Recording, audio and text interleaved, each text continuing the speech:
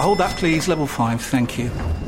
Ah, you must be one of our new interns. Yeah, hi, nice to meet you. Hi. Now, the most important thing to know is to Ertzen the Biparcel Rise plug sale. The most important thing is what? Sorry. The single most important thing is to Ertzen the Channelized Bin Bingus of the Biparcel Rise plug sale, and you'll be fine.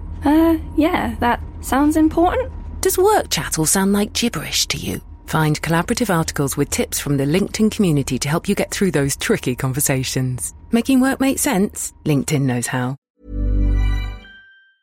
The TalkSport Daily podcast is proud to be in partnership with Enterprise Rent-A-Car. Whatever the mission, home or away, Enterprise helps over 120,000 people every day. With vans of all shapes and sizes, if you have a plan, Enterprise has a van. No matter if you need to rent for an hour, a day, a week or longer, Enterprise offers great rates for you or your business. To find out more and book, visit enterprise.co.uk. This is TalkSport Daily. Hello, happy Wednesday, and welcome to another Andy Goldstein's TalkSport Daily podcast with me, your host, Andrew. Oh no, that sounds horrible, Andrew. My mum says that when I'm cleaning my room. Clear your room up, Andrew. Yeah, Andy Goldstein. Anyway, we've got, of course, all the fallout from the evening's Carabao Cup action coming your way, including Newcastle getting dumped out by Brentford. But we kick things off with Wolves boss Nuno Espirito Santo, who was fuming with referee Lee Mason after they lost to Burnley on Tuesday night. It's not about the crucial mistakes or the decisions. It's about the way he handles the game. The players get nervous. So is it ever right for managers to single out referees for personal criticism, with Nuno being asked by the Football Association to explain his comments? Well, this was the reaction across TalkSport, where you'll hear from Adrian Durham on Drive, Middlesbrough boss Neil Warnock, Simon Moni McMona lot Jordan, Katie Price's ex-husband. But first up, it's the former Premier League referee, Mark Horsey-Housey.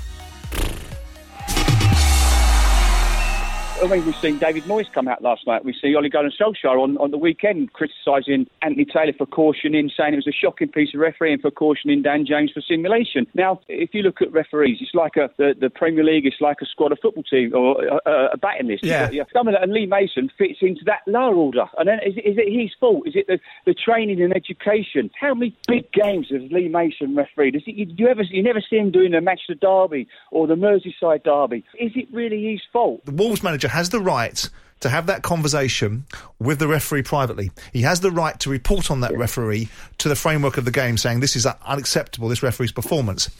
He didn't need to do what he did. No one asked him the question. He volunteered that information, and that information going beyond I thought he went beyond the pale mark. The referee doesn't have quality to whistle a game on a Premier League. If a referee turned around and said to the manager during the game, I'm sick and tired of your players diving, and went on camera and said, all your players are diving, I'm holding the manager responsible for that, there would be uproar for it.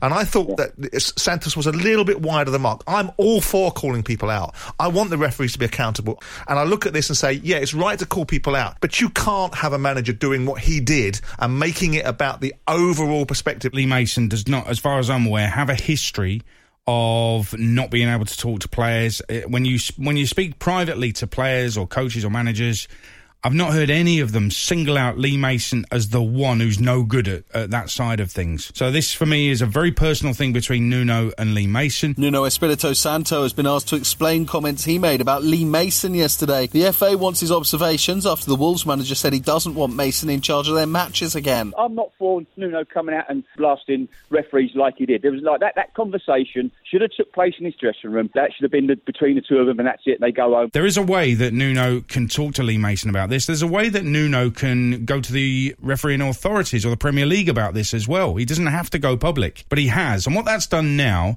is given the Wolves players and Wolves fans any excuse they want to have a blast at Lee Mason, and it's just a personal thing now. I think he understands the game, and he's one of those that talks to the players. I think he's a very good referee, and I wish we had him in the Championship. Nowadays there's always something controversial to think about, whether you've won or lost, haven't you? And when you win a game, you let it go, really. But when you lose a game, it just magnifies. As you walking down to the tunnel to talk to him, I'm not going to do this, I'm not going to do that, then it all comes out. It's one of those spontaneous things, I think, and we're all the same.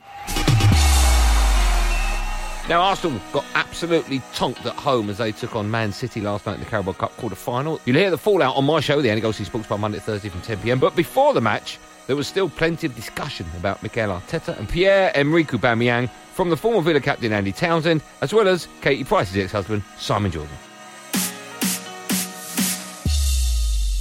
When you look at the perspective, how we are losing football matches and how we are where we are, it's pretty incredible. These statistics are being trotted out regularly as probability of scoring a goal, probability of winning the game. They're used on one hand to advance a set of parameters that people should view the game through before the game. So he's just throwing it back and saying, OK, well, the statistics don't actually bear out the end result.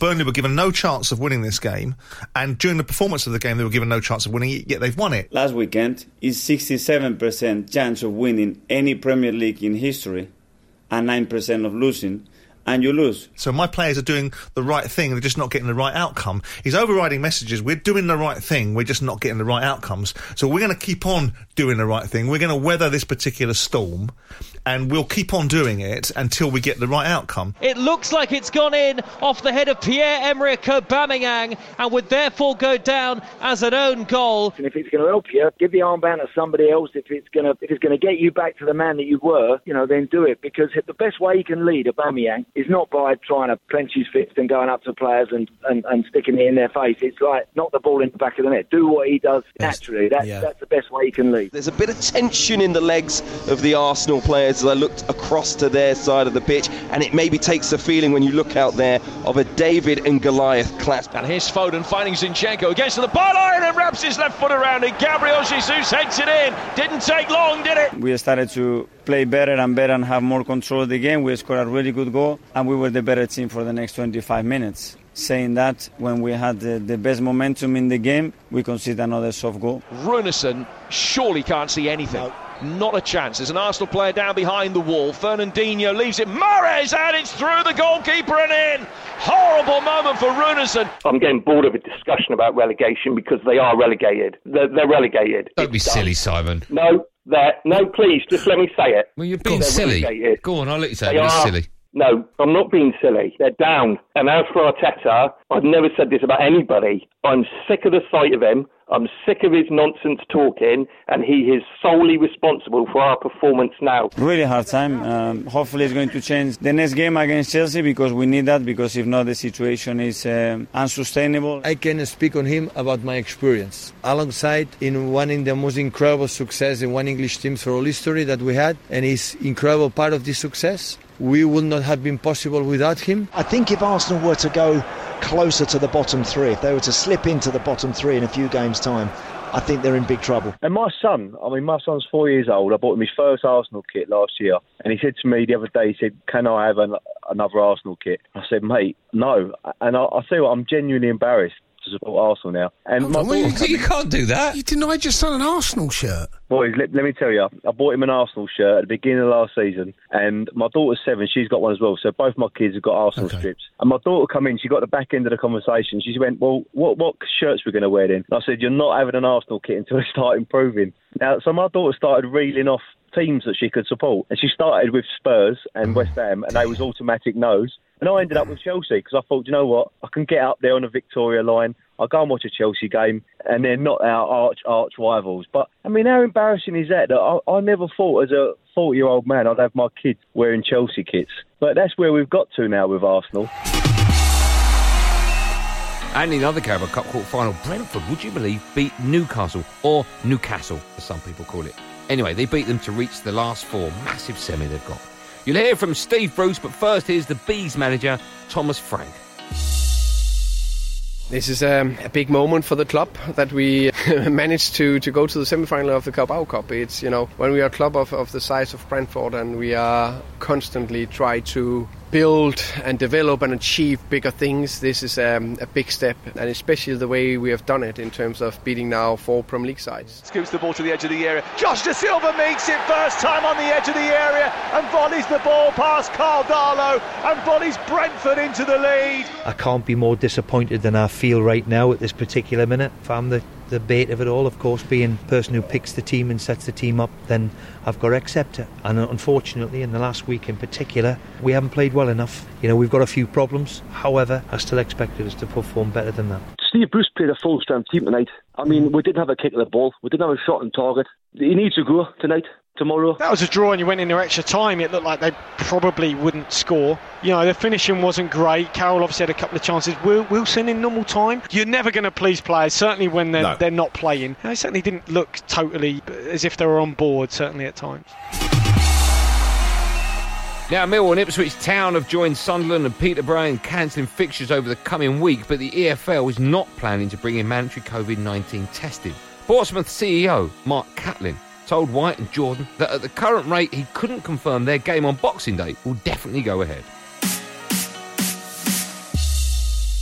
We haven't had the test back. I haven't spoken to Swindon. Everyone that's tested positive. Actually, our whole squad has gone into isolation at the moment just as a precaution. So clubs individually are doing what they can. Would mandatory testing solve the issue? I don't think it will solve the issue. I think, as you said, and I wouldn't be surprised in the next few weeks if you see it start filtering into Premier League clubs as well. We shouldn't be treated different to any other industry, whether it be supermarkets, construction, retail, whatever that might be. If there's an acceptance that elite sport is carrying on, we're governed by government guidelines and the various protocols, which we all put in place. The PFA, obviously the Players' Union, as you know, they funded heavily inspections aligned with the SGSA of the training grounds of the various stadiums. They're quite happy on the whole. Why would football be any different?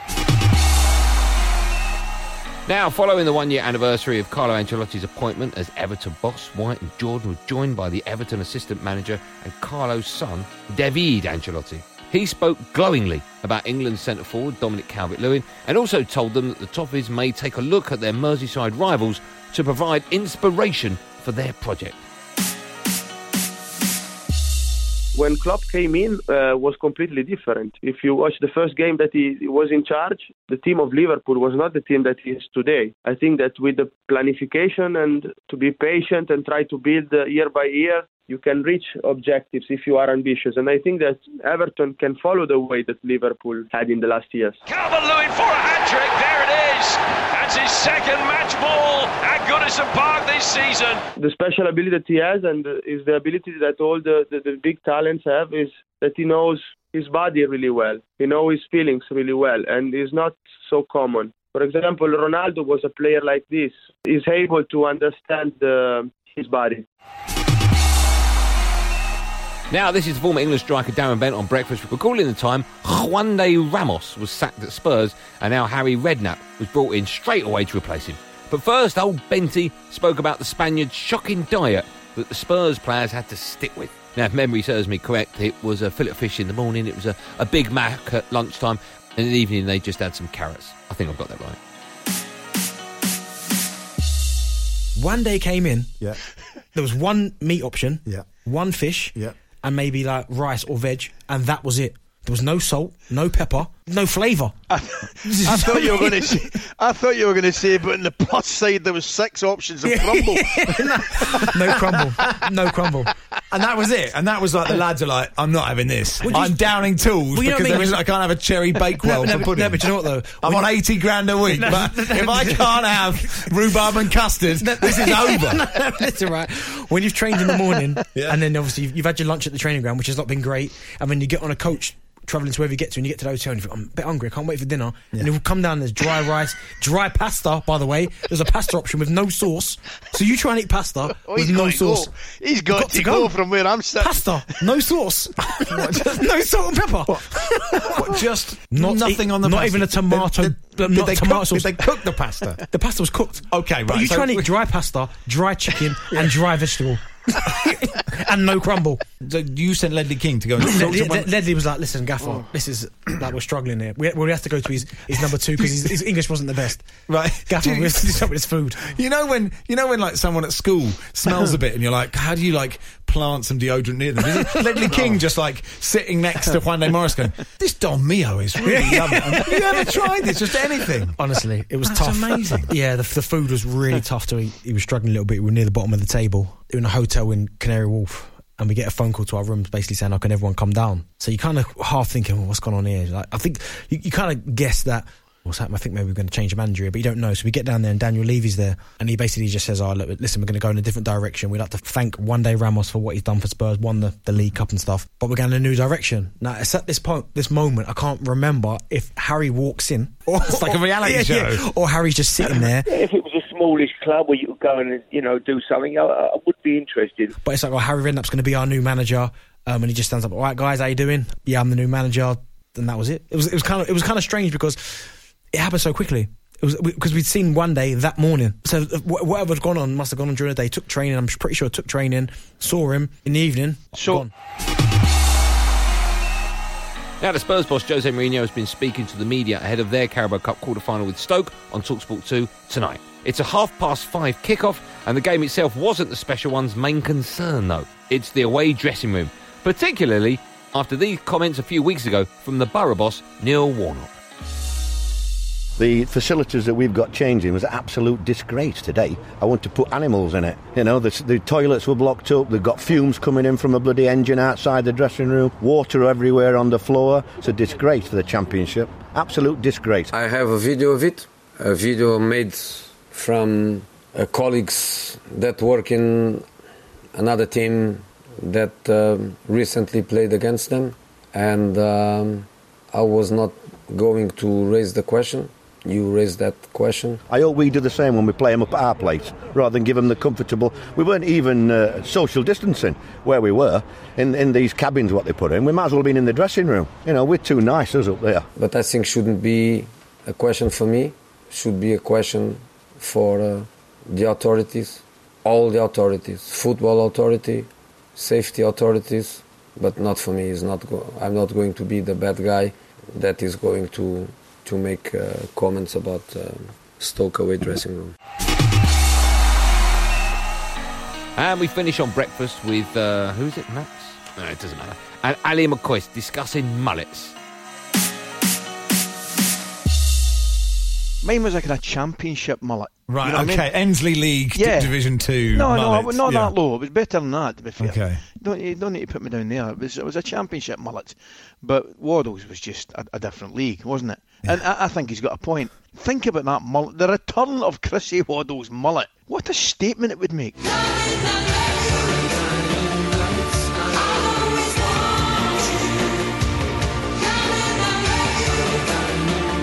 Would you, obviously, you have less hair than in previous times. Where are we going here? Yeah, no. and listen, you're doing it gracefully. Other people have had, advertised very badly, hair restoring systems, if you like. Who? I mean, Darren Goff, for one.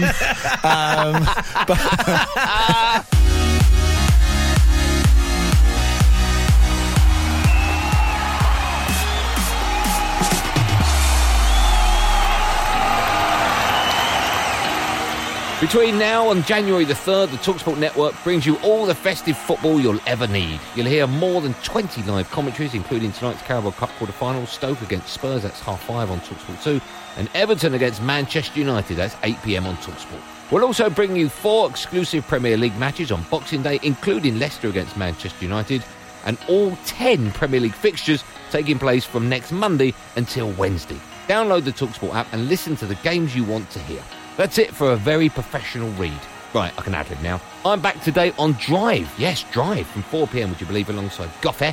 But a reminder that Cundy and Perry Groves will be on Andy Goldstein Sports Bar tonight from 10 p.m, taking your calls, of course, on those Carabao Cup quarterfinals. There will obviously be another one of these Andy Goldstein TalkSport Daily podcasts out first thing in the morning, so do what you've got to do to download it. Thanks for listening. Have a great day. And above all, be safe, everyone.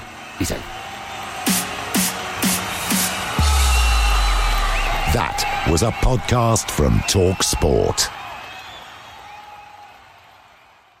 The TalkSport Daily Podcast is proud to be in partnership with Enterprise Rent-A-Car. Whatever your mission, home or away, don't delay. Enterprise has the vehicle for the job. Rent from the best lineup in the UK. With over 450 branches, Enterprise has what your business needs. From compact 3-door cars to spacious SUVs and people carriers to vans, they offer a large range of reliable vehicles perfect for the job. To find out more and book, visit enterprise.co.uk. 2 tired to clean your floors after playtime? Forgot to vacuum before your friends bring their little ones over? Let Eufy X10 Pro Omni help. Powerful 8,000 PA suction removes debris, and MopMaster dual mop pads scrub away stubborn stains with ease. Save time and keep your floors cleaner. Want to know more? Go to eufy.com, that's EUFY.com, and discover X10 Pro Omni, the best-in-class all-in-one robot vacuum for only $799.